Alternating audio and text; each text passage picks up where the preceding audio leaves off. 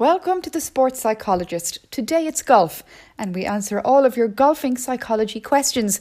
Can you train your mind to play better golf? What kind of skills do you need? And are the yips real or all in our heads? I'm joined by Dr Mark Campbell, who's done a lot of work in this area, and he advises top golfers. He also lectures in the University of Limerick in Ireland. Mark, I find there are a lot of people, they aren't that hugely interested in the sport of golf itself, but nearly everyone is interested in the psychology of golf. Yeah, it's an interesting one. I think this week would have been the week of the Masters, and I think a lot of Irish people and people around the world tune into that. Non-golfers in particular, they just love the. I don't know. I think there's something very exciting about high-level golf, particularly as it kind of progresses over a number of days. So what we see is, people hanging on to a lead and playing into the second day or the third day. It's a 4-day event, obviously, so there's great excitement come the Sunday afternoon or the Sunday evening for us watching, this all play out. There's quite a lot of drama there. I think from a psychological point of view, golf is fascinating because it's untimed. It takes 5 hours, 4 hours to play a game of golf. And it's all on you. You can't be substituted. You can't be hauled off by the manager. So you take all the plaudits when you win. And it's also very exposing, obviously, if you're having a particularly bad day. So if that's the case, then does that mean that the millions of us that watch these golf tournaments, that we're never really cheering that player on, except maybe on the Sunday when you see somebody come down on that final round, and we're just kind of waiting for the meltdown? Yeah, I mean, I think you take Shane Lowry, for example. He had a so-called meltdown a few years ago with the big lead in the US Open. And yeah, I suppose we watched that through with a mixture of emotions, really, because we were cheering him on as a fellowman. But conversely, then I think it was nice to see him do the business last summer in the Open in Royal Portrush. So I think we have a mixture of emotions when we watch high level sport, don't we? We really invest in it and get into it. We do like to see the highs. We do like to also see the lows as well. We all love to be armchair experts. I presume, though, or do you yourself, maybe when you're sitting there watching a tournament, maybe of a Thursday, can you tell who's probably going to be there or thereabouts to Sunday, or is it impossible to tell? I think golf is very hard to predict, particularly, and there's very few people lead an event from start to finish. So that's a really remarkable feat, really. It's that idea of leading Thursday, Friday, Saturday, all the way through to Sunday. It's a very rare thing to do, and I think because of the mental demands of the sport and the expectations of winning, and you're doing press conferences on Thursday, and people are asking you, how does it feel? You look like you're in the lead, or you're going to win, and people like yourself in your former life or your current life, so like they have that kind of burden of expectation. And that burden of expectation just carries right through, doesn't it? So like, I think from a viewing point of view, as a psychologist, I'm very interested to see how people deal with that. And it's very, I think, the big tournaments now, you can watch people play every shot, you can watch every hole, see their temperament, their demeanor, how they're speaking to their caddy. So from a psychological point of view, it's fascinating because you can notice little changes in demeanors and body language, and maybe you can make some bold predictions then that this guy doesn't look very comfortable at all here. He looks quite nervous. He's very uptight. He's cagey. Um, and we see that the first few holes of an event, even Shane Lowry last summer in the Open, he had a very cagey couple of holes and he kind of got it together, which was great to see. But yeah, fascinating viewing from a psychological point of view anyway. If that's the case, would you be better off then of a Thursday to really be nowhere near in the top of the leaderboard, just be in the pack, so to speak? Yeah, I think most of these guys would love to be hovering. They'd love to be. They all talk about being in contention. They don't talk about being in the lead, leading from the front. Very few people are good with that kind of thing, except maybe Brooks Koepka there the last couple of years in majors. They all want to be hovering in contention, maybe 2 shots behind. No one looking at them, no pressure on them. They're just doing their thing, and then come Sunday, halfway through Sunday, maybe just kind of break out of the pack and go on to win. I think most of them, if they're being completely honest with you, would probably say that that would be the ideal scenario. Conversely, then, when you think of some of the golfers that we've seen down throughout the years, I mean, let's use Tiger Woods as an example. I mean, all throughout his career, I mean, the recent history maybe set aside and all his own controversies, up until that point, we kind of always knew from day one he was a bit bad-tempered, a bit, curt, short. The attitude, you could argue, wasn't great, but it didn't really bother his golf. Yeah, I mean, that's the remarkable thing about personality, isn't it? Everyone is different. Psychology is this idea of individual differences, and knowing yourself is good psychology. Good sports psychology is knowing yourself and how you react in situations and how you behave and so on. So if you're normally a kind of a cranky, uptight person and you get a bit ratty and a bit irritated and curse and, all those kind of things, then there's no reason to change that just because it's, the biggest event of the year or the most important shot of the year or whatever. And conversely, then you have other people who are very chilled, very, very laid back. And those people, sometimes struggle, I think, to kind of keep that going when the pressure gets on, whereas the more uptight people just tend to be, uptight and gritty and, ratty and so on. And they just look like they're doing their thing a little bit more. But everyone is different. So it's like, it really is that idea of knowing yourself, knowing what you need in a particular situation. In your line of work, and we'll use golf as a continuing example here, what's the situation that makes somebody decide to pick up the phone and say, right, I need to talk to a sports psychologist? Yeah, I suppose traditionally it was something is broken, it needs to be fixed. I've been playing horrible shite there recently, and it's just, it's come to a head now, or maybe it's deselection, or it's, loss of income or status or whatever it might be. So sometimes traditionally it was that kind of approach. It was people looking for help to fix some sort of an issue that had become apparent. But I think in recent years it's kind of changing.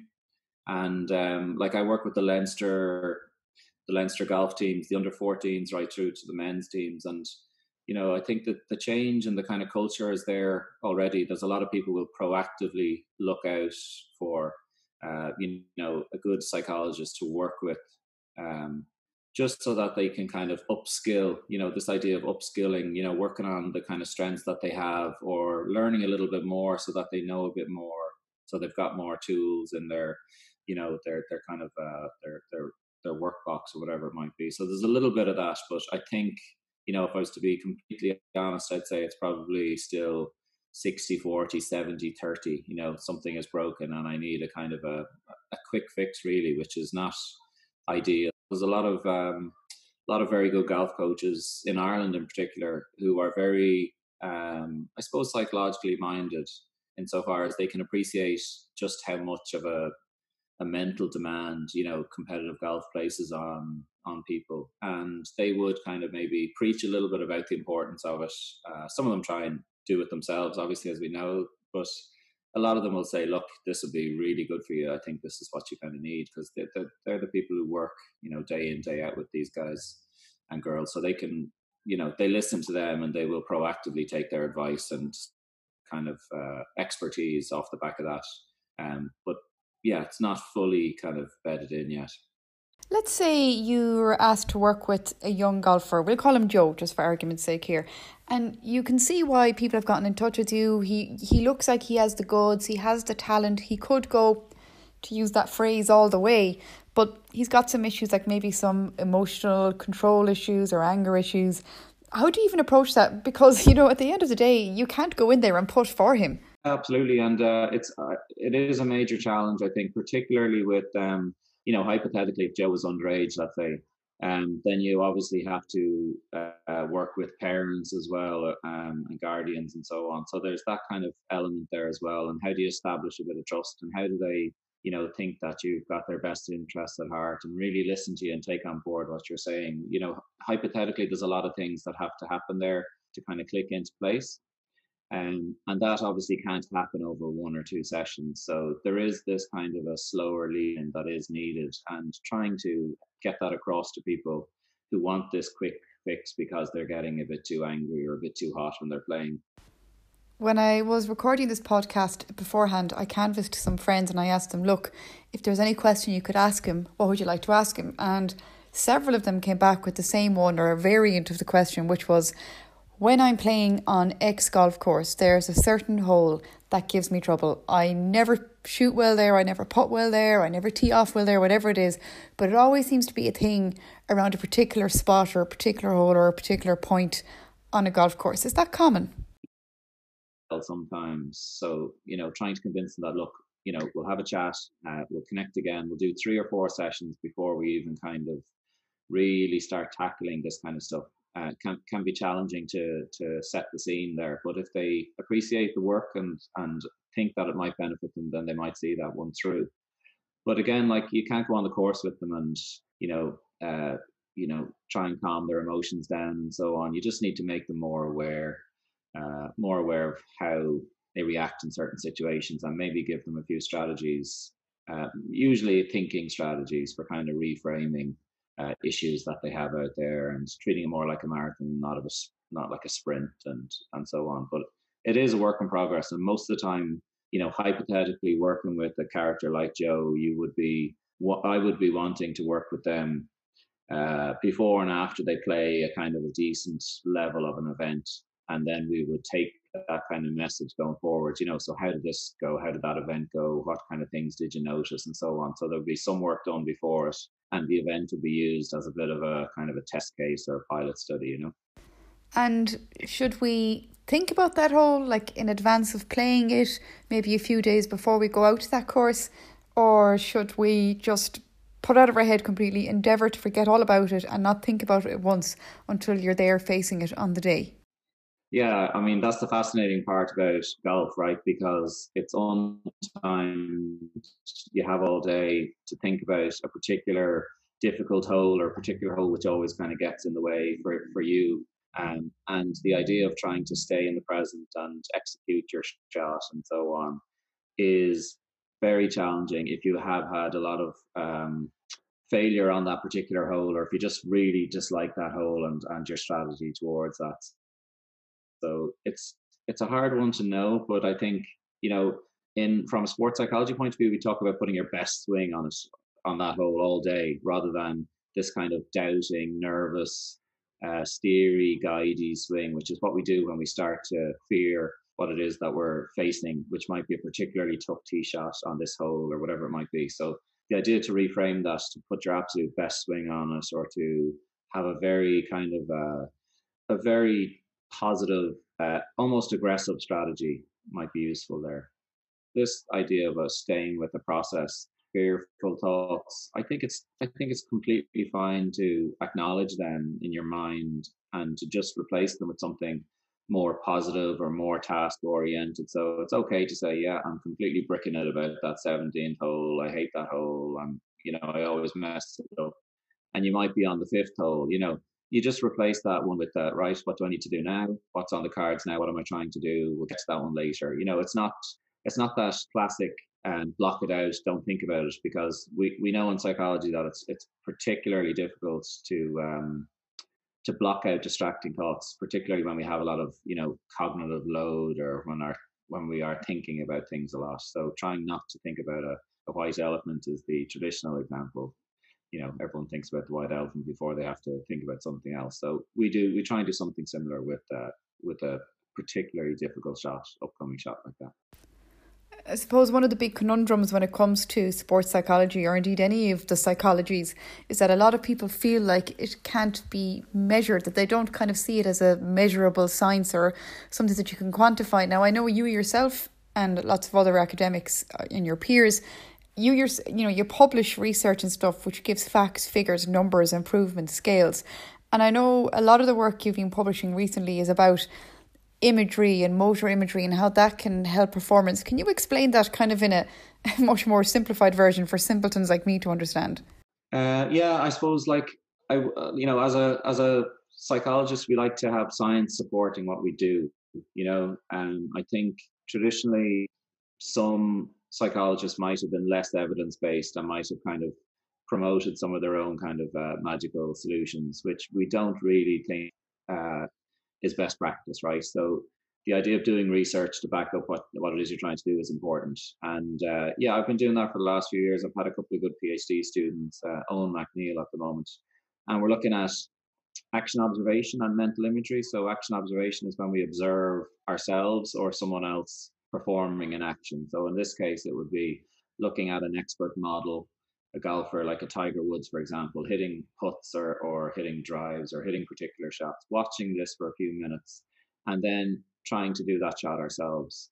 And there's some really nice evidence from our lab and from other labs that even simply observing yourself or an expert model for 15 minutes leads to you having a better performance outcome than if you didn't observe at all. So it's a type of mental imagery, but it's kind of you're simulating the effort of hitting that drive or that putt in your mind just by merely watching it, just by observing it. And then mental imagery obviously is a similar construct, but it's a bit different. So you're saying something to yourself, or you're trying to generate an image of yourself putting in your mind, and then you're trying to obviously physically replicate that later. So there's a little more mental processing required for the idea of doing mental imagery or motor imagery, which would be movement related images in your mind, than there is for action observation. But what we're seeing really fascinatingly at the moment is that when we combine the two, so when we give someone a video, action observation video, and a mental imagery script, so, hold the club this way, feel the following, do the following. When we combine the two of them together, we see that they're more beneficial than either on their own, and they're very effective for performance, particularly in putting at the moment. Yeah. And how much time would you need to be giving that mental performance mind work, I suppose, to put it, to see that time translate to performance on the field, on the golf green, on the golf course, whatever? Yeah, so we just published a meta-analysis on mental practice with my old supervisor, Aidan Moran, who passed away recently. And the meta-analysis looked at over 80 years worth of research, looking at mental practice or imagery practice and so on. And the key finding, one of the key takeaways, was that it's about 20 minutes of practice, mental practice. So mentally rehearsing something in your mind for 20 minutes. Now that seems quite long actually, because some of the guidelines are, 5-10 minutes of mental rehearsal, or maybe just mentally rehearsing it before you do your shot each time. So, but the meta-analysis does show that 20 minutes seems to be the optimal mental practice time. So maybe rehearsing something mentally for 20 minutes before you go to the range, or before you go practice, or before you go play. But that does seem like a little bit long for me. And our recent work is looking at 10 minutes. So, and seeing pretty effective results after 10 minutes of mental practice or imagery practice. And I assume that kind of knowledge, should I say, can translate to lots of different sports. Like I'm thinking of Gaelic games, if you're the person who takes the free, or soccer, where you're the person who takes the free kick, basketball, you're the person who takes the free throw. This isn't just a golf thing. Oh, absolutely. Yeah. So, I mean, like mental practice, the meta-analysis of mental practice was with self-paced skills and cognitive tasks and so on. It's a whole range of things. So I think for free kick takers, or, people perform self-paced actions, it crosses over really nicely into that. And even dynamic sports, it crosses over too. But how you image or how you rehearse that is probably a little more dynamic as well, receiving a pass, taking a pass, and so on. But there's nothing to stop people. We call it motor imagery now because we encourage people to move, to dynamically move. So you're not lying on a couch somewhere in a dark room imaging yourself doing well. You're actually, you're on the practice ground, you're on the pitch, and you're rehearsing something coming up, and you're taking the pass, whatever that might be, in your mind while doing it physically. So it's combining the two, which we think is the really kind of the next frontier, I suppose, for imagery research. This might be a very simplistic take on what you've just said, but I'm just thinking of the amount of elite teams that I know have centres of excellence, and they have auditoriums where they get to sit in and watch maybe their own performances from the week before, or maybe watch how the team that they're coming up against next is going to be playing, and they can kind of put into their minds, this is how this guy likes to do this thing, this is how like that girl likes to do that thing. Whereas maybe, does that mean that kind of thing could be taking up a lot of headspace that you mightn't necessarily get that much benefit of and maybe out of it, and you should maybe be doing some of this practice out in the field instead? Yeah, absolutely. And I think if you look at some good rugby teams and some good football teams and GAA, they do a captain's run or a walkthrough what their strategy is for an upcoming game. And I think a lot of that is very imagery based. If you think about it, they're walking through, they're doing slower pace movements, but they're doing their strategies, their runs, their decoys, their whatever it might be. So that kind of walk through of what they're intending to do is very imagery. But I think maybe not a lot of club teams or not a lot of semi-elite teams mightn't actually do that, or they mightn't have the time to do that. So what they're doing there instead is they're doing kind of video analysis on the fly. So they're sending you your clips on a Sunday night and asking you to review them and so on.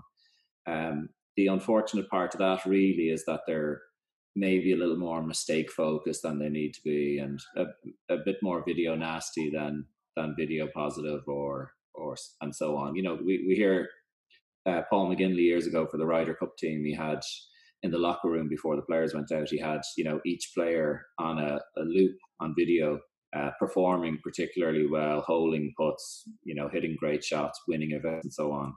And a lot of the players seem to talked about the benefit they got from that, from seeing themselves doing particularly well and seeing all this kind of positive video feedback in the locker room before they went out and after they came back in. So using the carrot instead of the stick. Absolutely, yeah. Because we think about coaches, and I think coaches are, a lot of coaches are very focused on improving mistakes. So they're very focused on noticing mistakes so that they can then improve them. But maybe there needs to be a little shift in the balance there to actually, emphasizing what people do particularly well and injecting a little bit more confidence or a little bit more competence in, the kind of roles that people can fulfill on a team. But I know there's a balance there. So, it's a tricky one. We can't have a discussion about the psychology of golf without asking you about the golf yips. We've heard over the years so many examples of players saying that these came upon them at the worst possible time, which is why they didn't perform, which is why things didn't work out the way they looked like they might have. Now, the golf yips, is that actually a thing? Well, it is, yeah. There's two types of yips. So there's a physiological condition, muscular dystonia or something. I can't remember the exact term for it at the moment, which is a medical condition where people have uncontrollable shaking, and it's neural based and so on. Very, very, very, very, very, very few people have that. So most people have this kind of other type of yips, which is psychologically based yips. So it's in your head. So you start thinking about something and you get some excessive nerves or anxiety around an upcoming shot. And typically we'll see this in golfers over short putts or chip shots. So in other words, the kind of smaller actions that they need to make, they just get particularly tense over them and they yip it. So in other words, they have this excessive muscular action for a small, sensory motor skill. Does that mean then that, say I decide that I have the yips and that's why I can't make that short putt, is that really a psychological reaction to my brain really protecting my own integrity, my own confidence, my own ability to play by saying, of course you've got the yips, look what's happening to your hands, whereas really you don't have that physiological reaction at all? Why does it happen? Overthinking, I suppose, initially, and then idea of failure following failure. So someone noticing that they're particularly bad at missing short putts, and then they start thinking that they're a bad short putter, and then they might try to attribute reasons for why they're a bad short putter, and they might come up with this idea of yips, and then they have this lovely self-fulfilling prophecy then every time they get up over a short putt and they miss it, and they have a nice excuse because they have the yips. So it's kind of it's a self-fulfilling prophecy, but it is curable, and lots of people, might just have a spell of yips or might just get over it themselves by whatever strategies they need to do. Well, that really goes to show the power of the mind, I suppose, and it kind of stands to reason then, doesn't it? In a game like golf in particular, where the brain and the mind, where they're so important, we probably should be exercising them a bit more. Yeah, very much so. I think a lot of people talk about feeling tense and looking tense and that they completely yip to chip or they yip to putt. But I think if you're watching on TV, if you're watching a playing partner when you're on the golf course, you barely notice. Yeah, definitely. And I think, like the idea with golf is, around a golf, you might hit shots for 8, 7, 8, 9 minutes of a 4 or 5 hour round. So the idea is that you're thinking in between all those shots. And if you have good mental skills or good mental awareness, you have good strategies for dealing with, the ebbs and flow of competition, the ups and downs that you have to deal with during a round and over the course of a number of rounds. So, like when we work with under 14s, under 16s, under 18s, and so on, we just try and emphasize this fact that, you know, having a good mindset, a good attitude, controlling the kind of variables you can control, like how you feel, how confident you are, your attitude towards challenges and threats and fear and anxiety and so on. They're the things that you have control over, not where the ball ends up, not if it goes into the hole or misses, not how your opponent plays. So there is a large mental demand to golf, and I think people need to maybe take that on board a little bit more when they're trying to train and get a little bit better at it, rather than this kind of overt emphasis on technique, which is there all the time, because golf is quite a technical sport, but there's a huge focus on technique, which we're trying to dispel that, break it up a little bit, have better training. Better sports science means having a nice mix of different disciplines, feeding into performance.